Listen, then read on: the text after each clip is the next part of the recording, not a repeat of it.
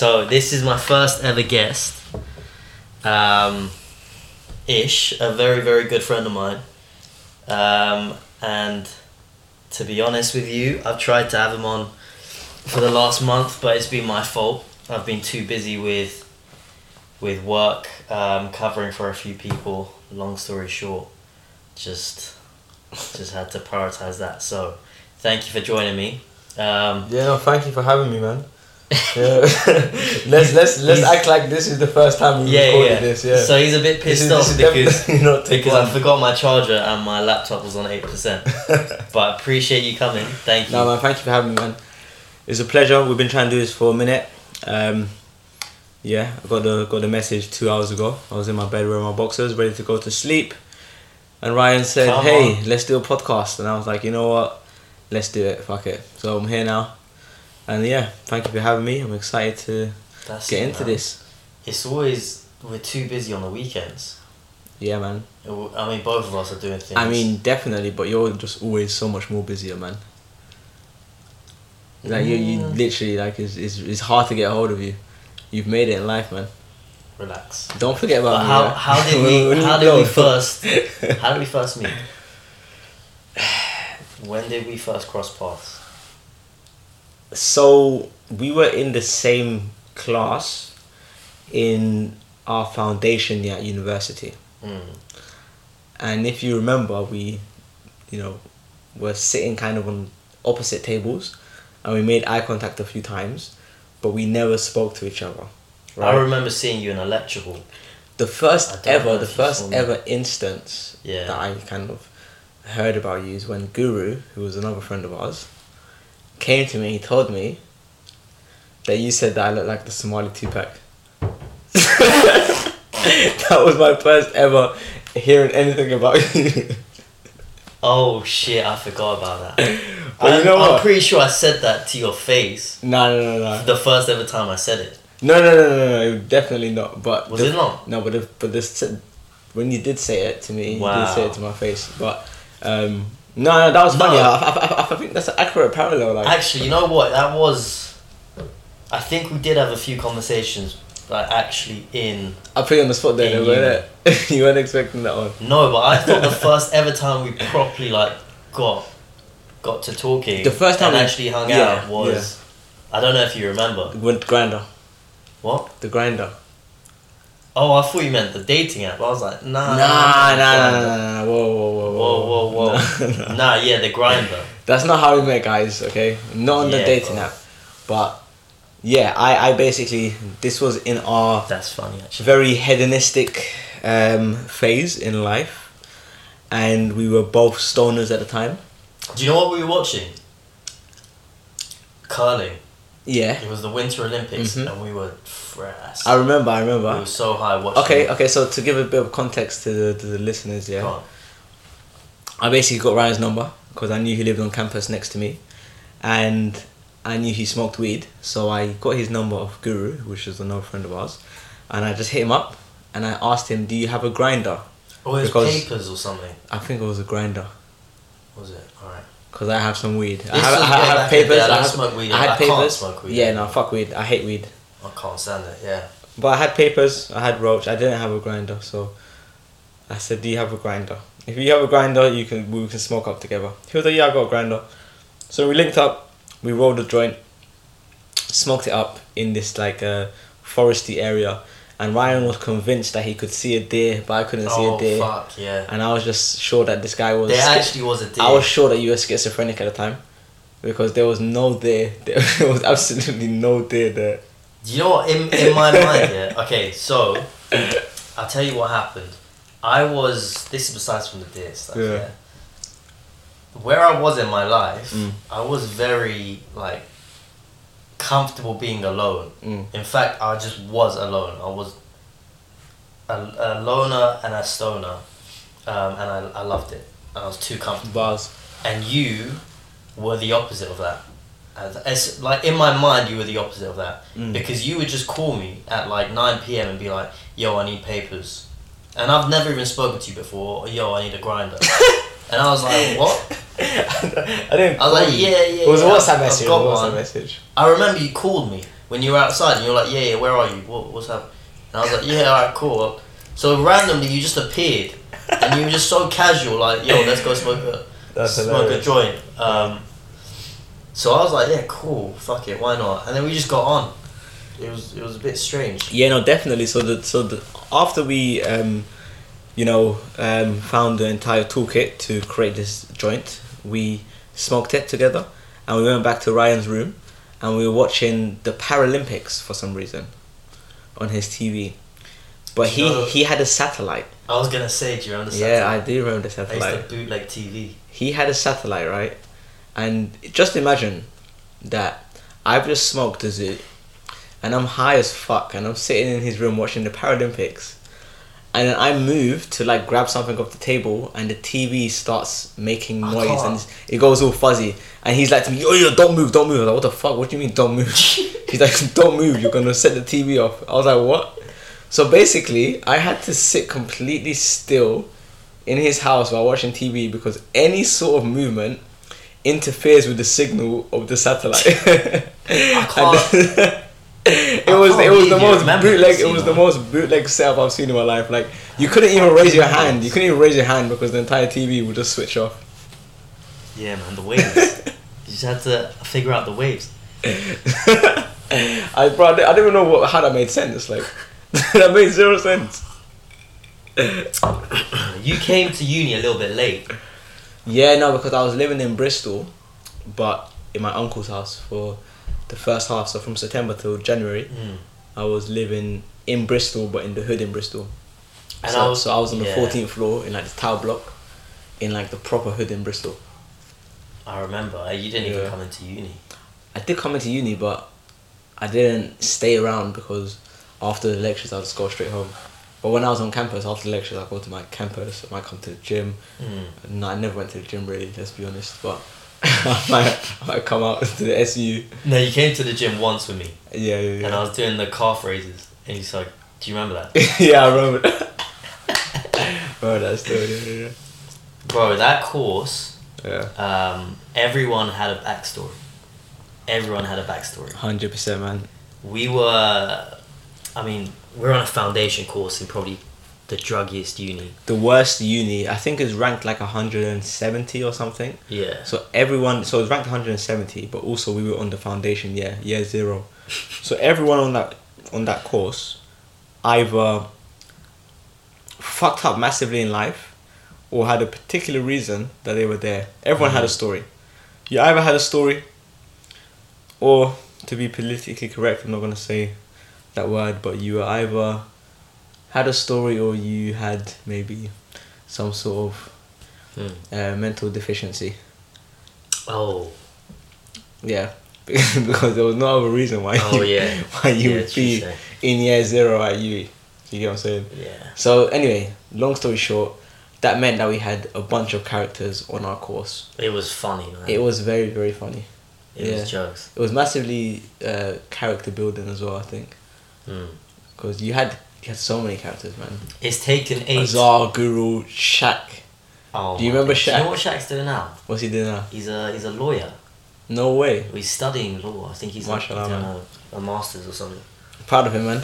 But yeah, Shaq was the biggest character I've met in my life. So funny. Like, you don't even know half of it, because the amount of times that I spent with Guru, Azar, and Shaq. And yeah. Shaq was a funny character. Like, I can't lie, he was the funniest guy, man. So I had my... His energy was just consistent all the time. Like, he was just always ready to make you laugh or challenge. He was naturally very, very funny. Yeah. But I had my group, and I know you were with those guys quite a lot. But then we used to have our weird, like, just... Because we lived very close. So we just, like, link up. Smoke a joint. That's what we did. I, at the time, didn't want to be drinking. I did a couple times, but because of my medication, my chemo, all of that stuff, and I was like, 18, 19, so I was naturally a little bit rebellious. I wanted to do something. Yeah. I didn't just want to be fucking sober in my room. And I convinced myself smoking weed's okay. But I'm actually smoking skunk in Bristol. Like, that's not weed, is it? But in my mind it was justified. Like, I can just do this instead of drinking and lay low and still go to the library, go to the gym, get my shit done, and sort of like have something to do. Yeah, man. So I've basically done 8 episodes explaining how I got into Bristol. Okay. How I was there. I don't want to jump straight into it, but if you want to give a little bit of a background as to what happened with your A levels. So why I was also in Bristol. Yeah. How did you drop out of? Yeah, so I think so with my A levels, I didn't really have a complete academic track record. So I done my GCSEs. I got good GCSEs. By the way, for reference, I think you are one of the most capable, man, naturally thank you. very bright people. Stop. Thank you. Nah, genuinely, but I appreciate that. Cool. But yeah, like I had a decent GCSEs, not the best GCSEs. Like 6 Bs, 3 Cs. You know, all passes, right? Did you revise? Yeah, I revised. Yeah. Alright. I revised. Don't believe it, go on. No, I definitely revised. I didn't do a lot of revision, but I did definitely revise about that. But yeah, in college, I was kind of like, yeah, man, like not in the most stable place. Was going down certain bad paths. I went to a 6th form, and I definitely had the opportunity to excel in the studies I was doing. I was doing maths, biology, and chemistry. I got A in my maths, I got C in biology, but I got a U in chemistry. And I still remember the chemistry exam. I, like, a month prior or 2 weeks prior to the exams, I done a mock paper and I got a U in biology and a U in chemistry. So I was like, which one should I dedicate my time to learning? So I chose biology, and I was just like, okay, I've flunked chemistry. I know I don't have time to revise it. I'm going to fail it. So I revised biology, put a lot of work in, finished the CGP book, managed to get a C. And I remember in my chemistry exam, I didn't even answer 50% of the questions. And I finished the paper like in 20 minutes. And at the end, I wrote like a little note to the examiner. I was like, listen, man, look, I know I haven't really performed well on this test, but allow me in it. Really? I was like, allow me, man, like, trust me, I'm a good guy, like, I'm smart, I can do it. I put a little smiley face as well. I tried to get no wonder you ended up in Bristol. I tried to go for the emotional appeal route. Yeah. But yeah, I still got you. Oh, is it? Yeah. You know, he didn't receive my message well, it seems. But yeah, so after that, you know, an A, a C, and a U, you can still bounce back from that in A2. But in A2, there was quite a few complications with like family, and I was not in my house at the time, got kicked out. So I was living at one of my best friend's house for a month and a half, and it was quite difficult to keep up going to college whilst figuring out my living situation. I was going to like meetings with the council, trying to find a hostel, all this stuff, and my attendance was very low. So I was at like 5% attendance, and then the college just turned around and they said to me, your attendance is too low, we can't keep you. Really? Yeah, so then they kicked me out. So I basically was collegeless in A2. And then I kind of entered myself for private maths exams. Just was like, you know what, I might as well finish one A level. Yeah. So I managed to finish my maths A level, but that's the only A level I got really. So I had one A level, and I'm calling on clearing. Like, yo, I got a maths A level. To try and get into uni off of one. Yeah. So how did you learn that you could do a foundation year, pass that, and get onto a degree? I figured it out on clearing day, man. I was just calling everywhere and, you know, seeing what options are available. And I called UE and they said, we can't admit you into our undergraduate course, but you can do a foundation year, which could lead into well, it was like a 4-year course, like foundation year, then 3 years of accounting and finance. So you only missed a year, technically, because you had to do a foundation course. On like the traditional going from AS, A2 to first year. I missed 2 years because the first year I didn't do my A2 at all, and in the second year. Oh, okay, and then you applied yourself. Yeah. For A2 maths. Yeah. Okay, I see. I mean, that's a lot to go through as a, 16, 17-year-old? I mean, at the time, it feels like a lot, but looking back on it now, it wasn't a lot. It was actually quite simple, and there was a very direct route to, you know, achieve and to be good and to... Yeah, but in terms of at the time, getting kicked out, yeah, 100%. But even still, even given all that, at the time, it feels like a lot. Like, at the time, I remember the first day I moved into this hostel, and I'm sitting there, and then I get my key, and the social worker leaves the room, and I close the door, and I'm there like, what the fuck? Like, what does this mean? It's like, do I ever see my family again? Like, what is this? You get what I'm trying to say? It was very weird and confusing, and it was very intense. But I kind of compare it to like GCSEs versus A-levels. When you're going through GCSEs, you feel like it's the hardest thing on earth. Like, how the fuck am I going to complete this? Then you go into A-levels and you're like, GCSEs is a piece of piss. I could do that 10 times over. Do you get me? Then you go into uni and you're like, A-levels were calm actually. But at the time, everything feels like the hardest thing ever. So at the time that I was going through that, it felt like the most terrible thing, the hardest thing. But, I mean, it was definitely a challenge. But it was character building too, man. And, yeah. In hindsight, yeah. In hindsight, for sure, yeah. But it's just like kind of finding that meaning within the situation while it's happening. And it's very difficult because it's clouded by emotions and all of that stuff. But so when you did get into UE on that foundation, the foundation year, were you like fresh start, new city, start from scratch? To be honest with you, I know I kind of know the answer to this, but I want to know from your perspective. Yes and no. It was definitely like a massive fresh start because it was my first time ever, aside from being in a hostel, actually moving away from home whilst I still have like good relations with my family, so I can go back, see them and whatnot. But actually, it was like my first step into independence. But on the same hand as well, at that time, I was just way too kind of lost in smoking weed, to be honest, man. I was way too lost in it. Like, it was a massive escapism for me, so I didn't even really realise my current situation most of the time. So even though it was a fresh start, it didn't feel like a fresh start because there was always this consistent thing of smoking weed, and it stemmed from a place of wanting to escape a current situation that was painful at the time. So being 16, being 15, and not wanting to think about the things that I have to confront, and just smoking weed with my friends and playing PlayStation, I don't have to think about it. So I kind of continued that consistently all the way through uni. So even though uni was a fresh start, it was also not at the same time because I was still in that, kind of phase of trying to escape, trying to forget about the things I have to confront, so yeah, it was and it wasn't.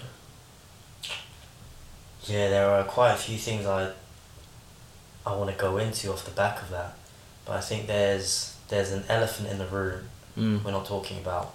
Yeah. And I want to save that for the next one. Okay. I say we do another episode where we specifically talk about that. But for you to have,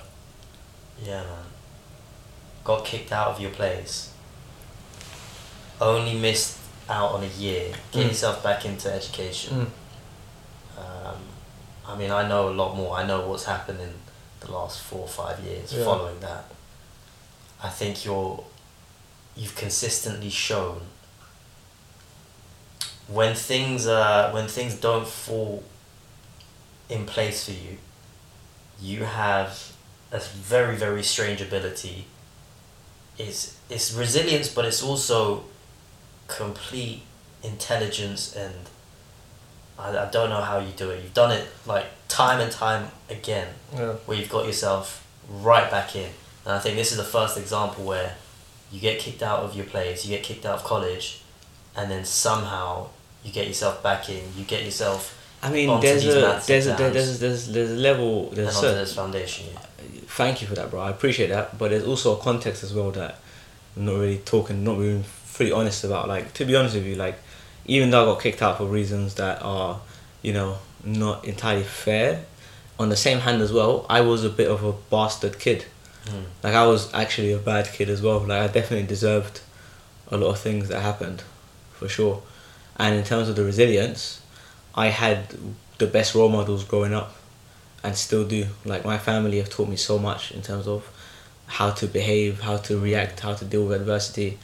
So it's less so just like me being this naturally resilient character, and it's more so having the environment, well, taking accountability for sure, but also just having an environment that cultivates that kind of mindset. And that's thanks to my mum, my dad, my brother, my sister. Like, it's my family that taught me that, really and truly. So yeah, wow. there is a certain level of context that I think it is relevant, because to be honest with you, yeah, like, I don't know how I would have dealt with certain things had I not had the dad that I have, had I not had the mum that I have. Like, my mum is definitely the strongest woman I've met in my life. Do you get what I'm saying? Like, she has a job, and as in, like, just like a job that she set herself, not like a job in... Yeah. But she has a job, and she knows what her job is, and she does it no matter what. No matter what. And I've seen it time in, like, day in, day out. Like, no matter what's going on in the external, she makes sure that she is a mother and she provides. Do you get what I'm saying? So kind of seeing somebody subscribe to a role with a unparalleled level of dedication and passion has taught me that you can't give up.